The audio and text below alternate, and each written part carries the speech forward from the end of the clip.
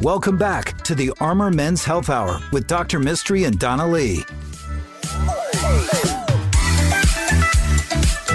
Welcome to the Armor Men's Health Hour. This is Donna Lee. You can reach out to us during the week at 512-238-0762. You can send your questions to armormenshealth@gmail.com. Like I keep saying, we are an award-winning podcast. And you can also listen to our podcast wherever you catch them for free. Today we have Dustin Fontenot with us. Welcome back, Dustin. Hi, thanks for having us. Dustin is one of our amazing PAs. And last time I said to him when we did a podcast, I said, what do you want to talk about? And he said, kittens. And I was like, sweet, let's talk about kittens. So we talked about my 22-pound and that I have a really big cat.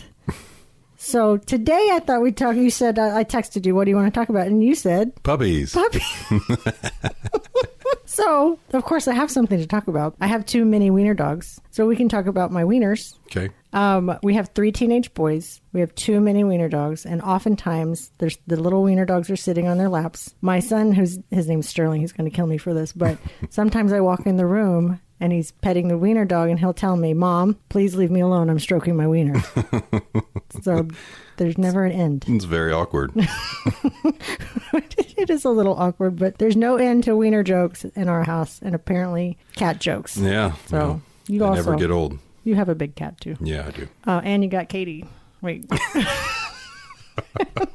Anyway, Dustin and I were going to talk about some real things today. Dustin, this has been kind of weighing on me. We have a lot of patients on BioT, and that is the testosterone that you put on your backside. Yes. It's a little teeny tiny little pellet. Yes. How big is this pellet? I usually tell patients it's like the size of a cooked grain of rice. Really? It's that small? Yeah. Oh, well, I've only been in the clinic for 4 years. You'd think I would know that. I have been thinking myself about doing it, but I get my testosterone injections every 2 weeks. So really quickly, tell the guys out there listening, what's the benefit to getting pellets versus coming in once a week or doing self-injections if they don't want to do that anymore? Yeah, so the pellets sort of make the whole process really easy. They last for about 6 months. The big benefit is convenience, right? So instead of having to do a weekly injection or applying a cream every day, we can put the pellets in and it's kind of set it and forget it. We put them in and you don't have to worry about it for 6 months. The process takes all of about 10 minutes. We numb up an area in the back of your hip, a little numbing medication, make a little small incision and put the pellets in. There's no stitches or anything like that. We just put that small. That small. We'll put a Band-Aid on it, a little dressing, ice pack, and you're good to go. And so you don't feel it like when you sit down because it's up higher on the upper side of your butt hip. That's right. Yeah. So it's up higher, closer to your hip, so that you don't actually sit on them. Gotcha. So it's a regular stream, if you will, of testosterone. It's a flow of testosterone, so you're not getting the surges like when you get injections. Right. So it's continuously released. So whereas, with the injections, you'll get sort of a high and low throughout your cycle. This allows it to have a much more steady state, which is a lot more physiological, closer to what our natural testosterone production is. Gotcha. Okay. And then so for men, it's every 6 months on average? Yep. And women every 3 on average. And then so all you really have to do is get blood work done before you get the next implant, if you will. Correct. Okay. And that's just testosterone, getting your testosterone checked with the lab. And some other hormones. And we're just making sure that the dosing and things like that is correct and the interval that you're on. Perfect. Well, that sounds like a winner for our KLBJ guys out there who don't want to deal with the injections, because we sure get a lot of people in every week. Yeah, it's a great option. Right. So we have a listener question. I thought that would be great for you. Again, send your questions to armormenshealth@gmail.com. This particular question from a patient, a listener said, how do we know if testosterone therapy affects fertility? I'm in my mid-30s. Yeah, it's a great question. And it's a topic that comes up a lot, actually, with our patients in that sort of age group that are either trying to have children currently or in the near future. And so traditional testosterone therapy with the use of exogenous testosterone, or either the injections or the pellets like we were talking about, can certainly reduce current sperm counts. So it will actually lower, in some guys, not all. There's plenty of men that get pregnant all day long while they're on testosterone treatment. But that's counterintuitive to me. You'd think. I always thought if patients are on testosterone, they have more sperm. Yeah. That's not really the case. Yeah, it has to do with a feedback mechanism in the body that kind of turns down the production of sperm. So it's a real concern, and it's one that we talk about with every patient that comes in. discussing treatment if they're still in kind of that baby making phase. So there's ways to mitigate it, and we can do baseline semen analysis to kind of see where your counts are, and then periodically do semen analysis during the treatment to make sure that your counts don't drop off. There's adjunctive medications that we can use as well to help maintain that sort of natural sperm production and some of your own natural testosterone production as well. And then we have other treatment options that are not testosterone, but can help your body produce more testosterone in a fertility sparing way. Like what? Supplements? No, it's a medication called clomiphene. Oh, gotcha. Yeah, so it's a pill form that kind of tricks the body into making more of its own natural testosterone. But doing so, it doesn't affect the fertility. In fact, it can actually increase sperm counts. Are there any big side effects to that?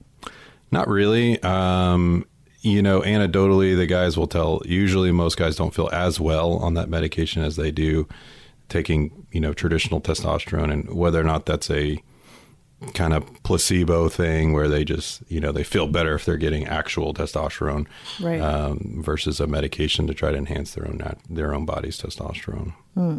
I know I like getting testosterone.